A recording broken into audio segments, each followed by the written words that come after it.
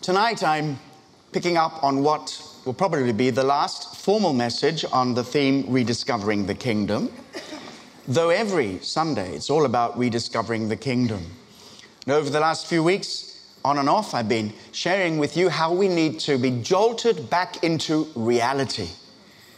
The kingdom is real. The King has come. God has taken over. You say, well, wait a bit.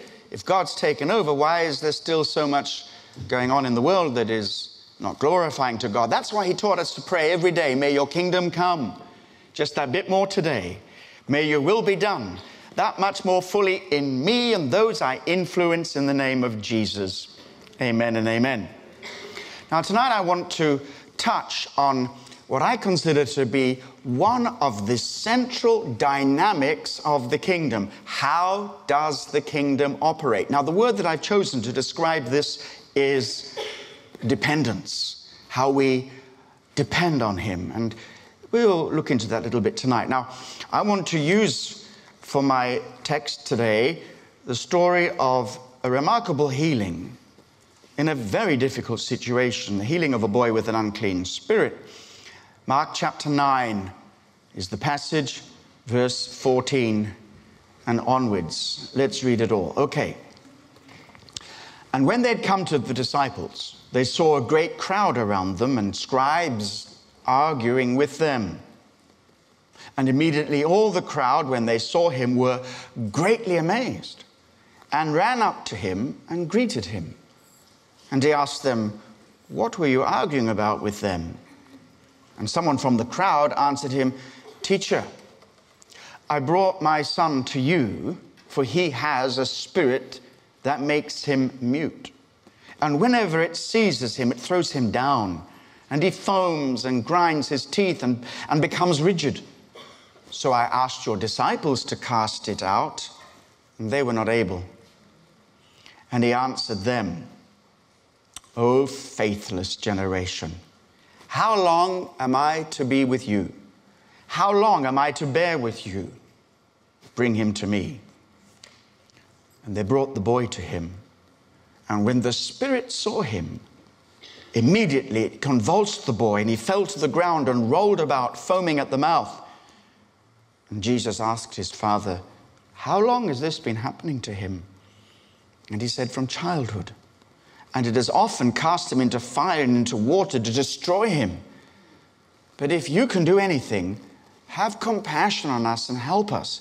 And Jesus said to him, "If you can, all things are possible for one who believes." And immediately the father of the child cried out and said, "I believe, help my unbelief." And when Jesus saw that a crowd came running together, he rebuked the unclean spirit, saying to it, "You mute and deaf spirit, I command you, come out of him and never enter him again." And after crying out and convulsing him terribly, it came out. And the boy was like a corpse, so that most of them said, "He's dead." But Jesus took him by the hand and lifted him up, and he arose. And when he'd entered the house, the disciples asked him privately, "Why could we not cast it out?" And he said to them, "This kind cannot be driven out by anything but prayer."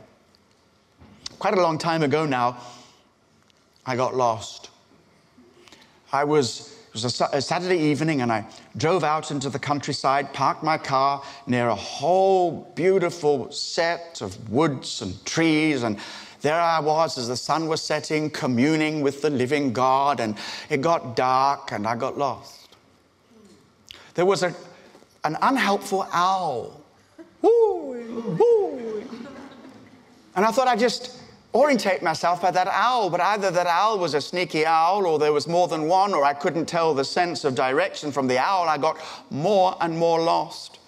Eventually, I found a road and followed it, and it led me to a pub. And I entered the pub and I said, "I'm a vicar, I'm lost. I've got no money on me. Can I make a phone call?" And they sat down and said, "Have a drink." I said, "Just a Coca-Cola, please." Having identified myself as a man of God, I thought I'd better keep the thing going for a while. And They allowed me to call my wife, and Amanda came and picked me up. I was ever so embarrassed. In a way, that's a bit like many people today, a bit like our society. The further we drift away from God, the harder it is to trust Him and to find our orientation. The harder it is to depend on Him and follow Him. But the greater the challenge, the darker the day, the worse it becomes, but the greater the miracle that comes when God breaks through in our lives. We learn to depend on Him and follow Him. Now, I haven't got time to go into it today, but it's very interesting.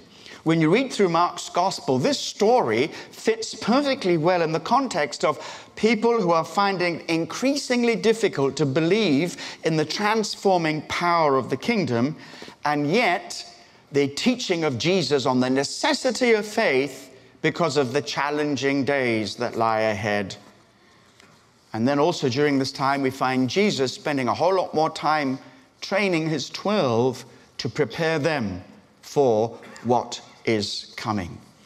Now, in a very real way, you heard a little bit last week, we'll say more about it in the new year, we are preparing for what we're calling the 2020 vision. Now, of course, we're setting goals and seeking to grow spiritually, seeking to multiply our numbers, and fill the empty seats which aren't reserved for the angels. And if they are, they can move, we can let people in. And also that we can increase our influence in wider society, because society is growing darker and darker, but all the more capacity for us to shine as light in a dark place, provided we learn and remember this dynamic of the kingdom that I'm teaching on tonight. We read the story quite fully. Let's recap. There's a boy with a demon causing epileptic-type symptoms. You need to remember straight away that this isn't some ancient view of epilepsy and thinking it must be the devil. The ancient people were able to distinguish between physical illnesses and other kinds of illnesses and demonic activity. But it seems that this demon was a deeply entrenched demon in this young boy, been with him since early childhood. Knowing that there was no help available beyond human solution, the man brings him to Jesus for help, but Jesus is not there. He's absent at a conference. He's up the mountain, which we call the Mount of Transfiguration.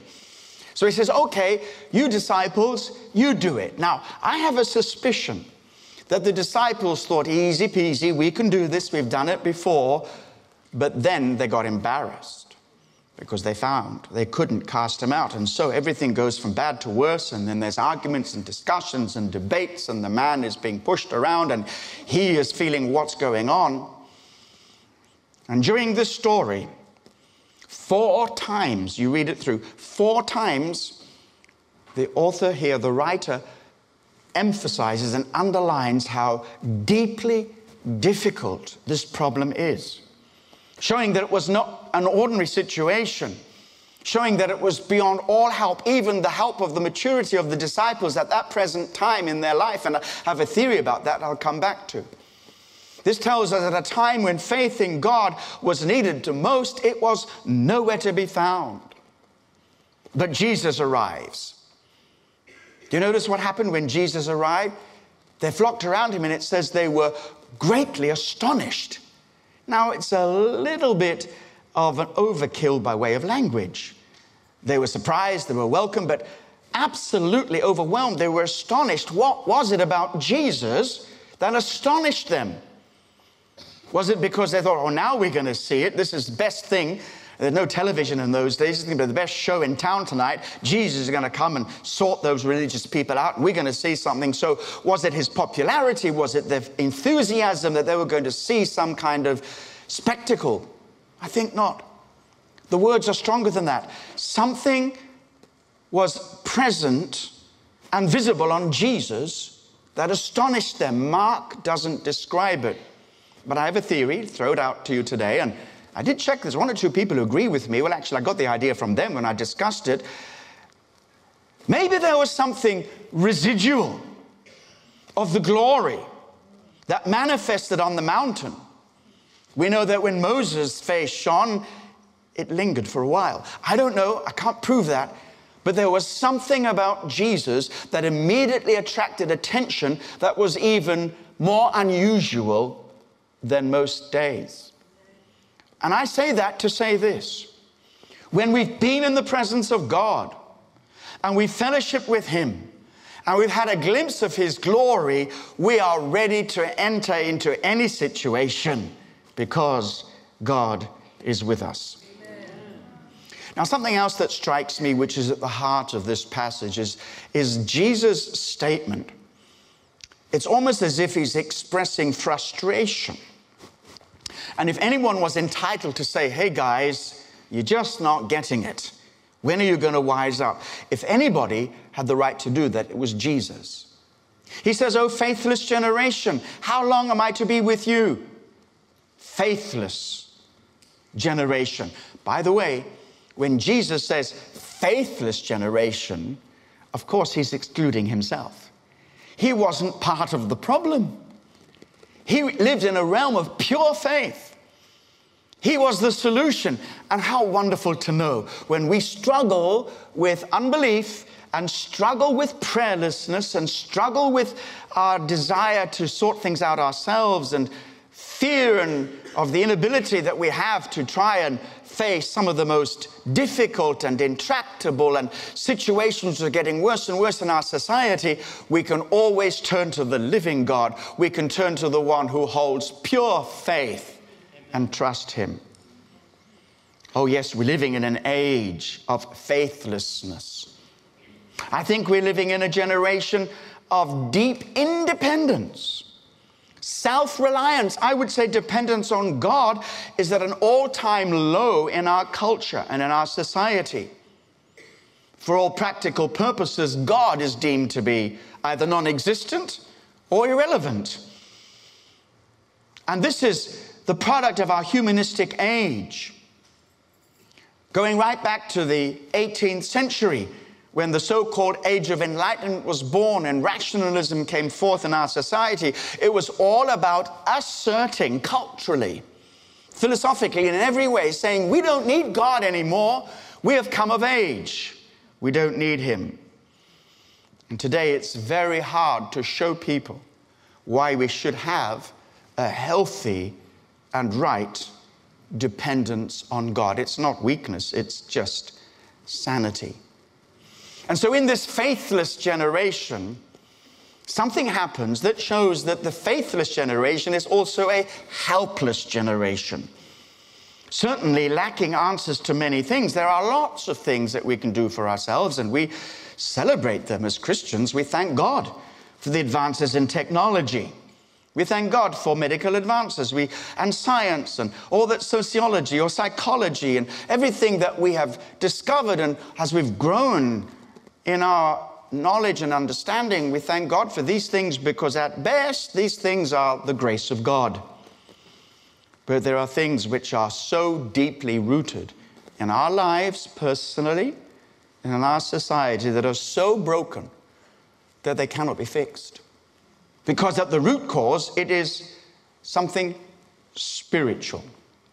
And a spiritual problem requires a supernatural answer.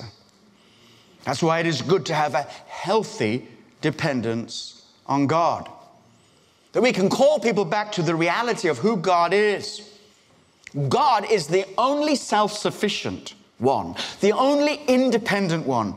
God is the only one who has the right to claim total independence, for He is God. We are dependent beings. Paul quoted one of the Greek philosophers when he was in Athens, and he said, even as your own poets say, in Him we live and move and have our being. Pause there for a moment. In Him we live and move and have our being. We are dependent on God for the very breath that we take. We are creatures, not the Creator. And therefore we are dependent beings. We are dependent on God for our very existence. Our existence is not necessary. It's possible that we exist, indeed, we do exist. And it's possible also that we might not have existed. So let's wise up a little bit and recognize that there is someone outside of this world of space and time, the Creator, the one who spoke the worlds into existence, the one who caused you to come into being, whatever biological processes brought you here. God is the God who made you. And if God is the God who made you, He is the God who can fix you. He's the God who can sustain you. But it's not possible for God not to exist. He is the source of all that exists. Therefore, we are totally dependent on Him. To think or to behave differently is just foolishness. That's why Psalm 14 verse 1 says, the fool says in his heart, there is no God. And out of this, it goes on to say, they are corrupt, they do abominable deeds. There is none who does good. Showing that the root of all that has gone wrong is that we have lost our faith in God. So this faithless generation is also a helpless generation. We don't even diagnose the problem correctly. At the root of it, there's a spiritual problem. You couldn't have treated this young man medically. Maybe you could have alleviated some symptoms. But if the cause was spiritual, then the solution had to be spiritual. So what is the solution then? A faithless generation, which is also a helpless generation, must learn to become a praying generation. Prayer is the greatest testimony you have to your dependence on God. Now, I wonder how we get on in Jesus' absence. Jesus goes up the mountain, takes his 3 key disciples with him, and they witness the transfiguration, which is the clearest manifestation of the glory and the power of God that they were to see. Jesus' divinity, his deity, his majesty were not outwardly visible. Yes, you could discern them when you saw Jesus work and how he operated, and you could begin to understand that Jesus was no ordinary person. Throughout the whole of the rest of the service today, we've been talking about the divinity of Jesus. How did the disciples get on in his absence? How do we get on? Now, I know that Jesus is with us, but he's placed us on trust in a generation where we can't take people to the physical Jesus or get them around the hospitals or visit the churches. We are his visible representatives. How do we get on? Are we prayerful? Are we powerful? And when Jesus took them on one side and they said, why couldn't we do it? Now that was a deep question for them. My understanding is that they had cast out many demons. Jesus had used them in that ministry. And so maybe when they went into this situation, yeah, get out of the way, we can do it. But they found they couldn't do it. Why? 2 main reasons. The obvious reason was they'd never met anything like this before. And today in our world, as we go out, we are meeting things we have never met before. The old methods aren't going to work. God is calling us back to the place of prayer, to the place of wisdom, the place of revelation, so that we can be equipped for the challenges, the glorious challenges of our day. There was something else perhaps that was going on.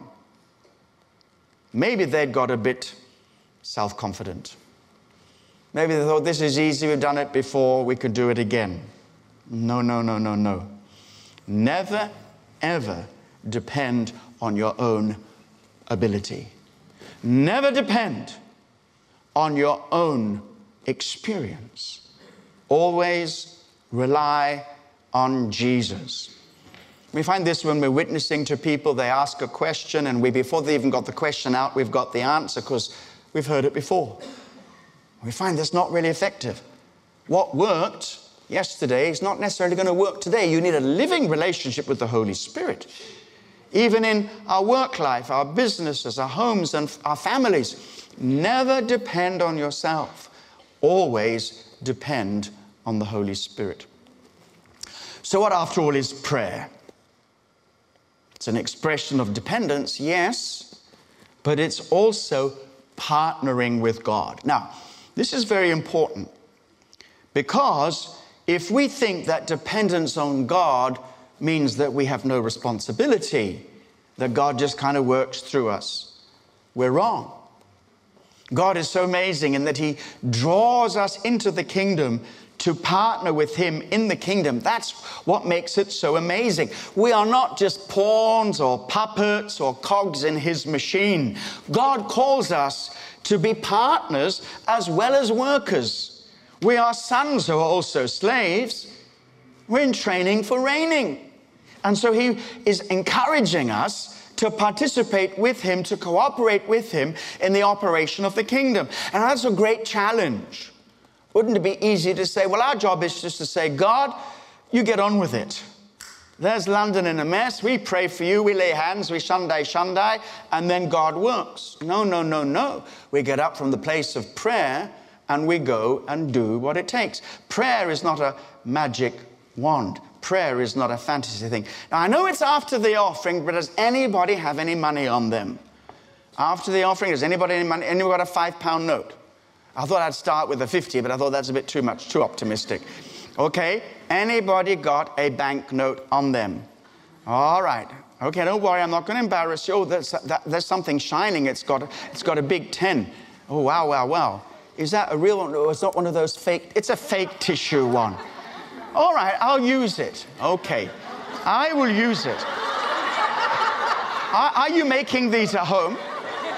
And do they work? Well, anyway, actually, this was uncontrived, but it really, really does help me today. Okay, so we have 2, 4, 6, 8 fake £10 notes. They're not forgeries, they're jokeries. Okay, all right. Now then, don't worry, I'm not going to do a magic trick. That's the whole point. Magic doesn't work when we come to this. Now then, I would like you to stretch your hands forward and use all the authority possible to transform these fake notes into real notes. Would you do that right now, please? Where's your faith? Come on, come on, come on. Wouldn't you be surprised if it happened? Well, the whole point is that it's not going to happen. How many people believe it's not going to happen? All right. And that's the point of my illustration. Because prayer is not a fantasy operation. It's not a magic wand. Okay? So if we had maybe a real £10, I'll fold it up carefully and give it back to you, because you never know by the time you get home. If we had a real £10 note here, and we were to say, okay, God, I want you to multiply it. These are my loaves and fishes. Multiply it 5,000 times. Somebody calculate that for me. £10 multiplied by 5,000 times. That is that £50,000? Is it £50,000? Am I right? Am I right? Okay, £50,000. Now, if you were to do that in all sincerity now, not foolishness, in all sincerity, maybe God will say, let me tell you something. Why didn't you ask me how you might wisely use that money? And it could be, I'm not saying this is a technique, it could be that God says, I'll tell you what I want you to do with that. I want you to take that money, I want you to sow it. Sow it into somebody's life. Maybe. Don't worry, the offering's taken. Don't worry, we're not tricking you into anything. Or maybe you'll say, well, I'll tell you what you need to do. You need to take that money and invest it. Maybe he will direct you. But he won't just wave a wand over it and say, there it is, £50,000. He will say, now, if you want increase in your life, you have to cooperate with me. You have to flow with my will for your life. That's not just God saying, you cooperate with me. In a very real way, it's a partnership. God, in a way, and I say this very advisedly, cooperates with us. He works with us. He works through us. And so, partnering with the Holy Spirit is all about that. And we can never come to the place where we feel competent. This is such a vital point when it comes to the kingdom of God. The moment you think you can do it, it's game over. And yet God wants you to be involved. He wants you to depend on him and follow him carefully and closely. But the moment you think, I got this, God, you can step out, you can step aside, I got this. The moment you think you've got it, it's game over. You haven't got it at all. And whatever it is, even if there's something that you successfully overcame yesterday, And the same thing comes up today. He says, okay, God, it worked yesterday. I'm going to go out as before. Remember the defeat at Ai following the victory of Jericho? Do you remember that?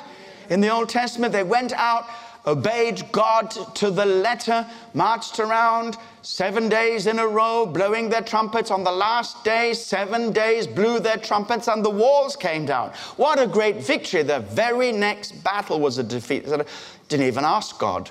Didn't even say, God, what must we do? They said, oh, it's easy. This is easy peasy. Let's go and do it. And they were defeated.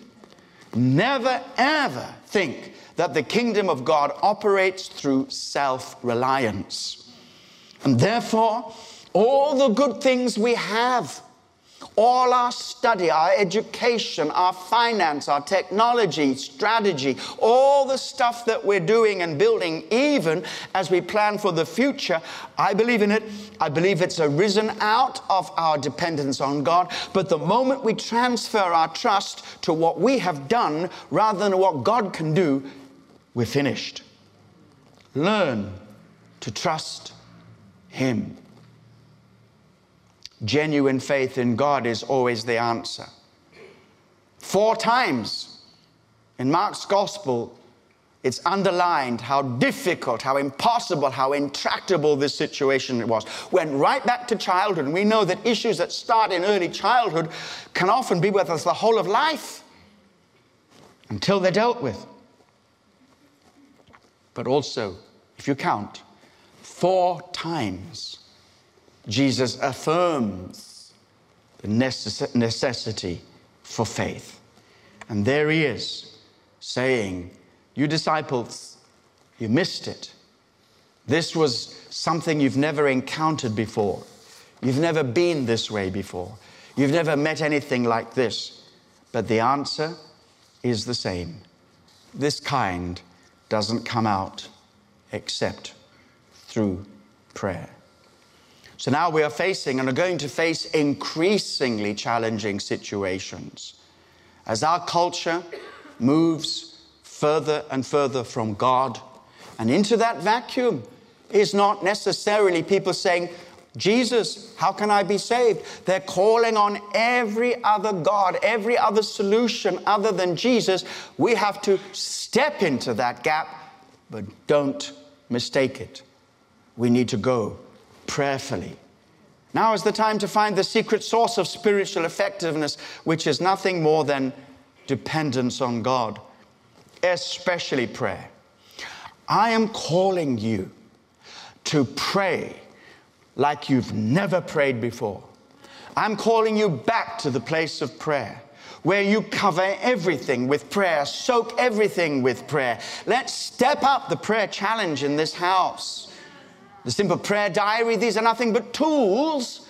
And like tools that you get from B&Q, they can just sit in your shed and never be used. So do not let those things gather dust in your home.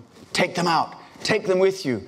Pray every day. Pray in your private devotions. Pray in your weekly cell meetings. Pray with your prayer of 3. Pray on the Wednesday nights. Pray on the all-night prayer chain that is there in our materials. How amazing. How amazing. What began in controversy and failure ends in a powerful miracle and a lesson for all time of those who are active in the kingdom of God.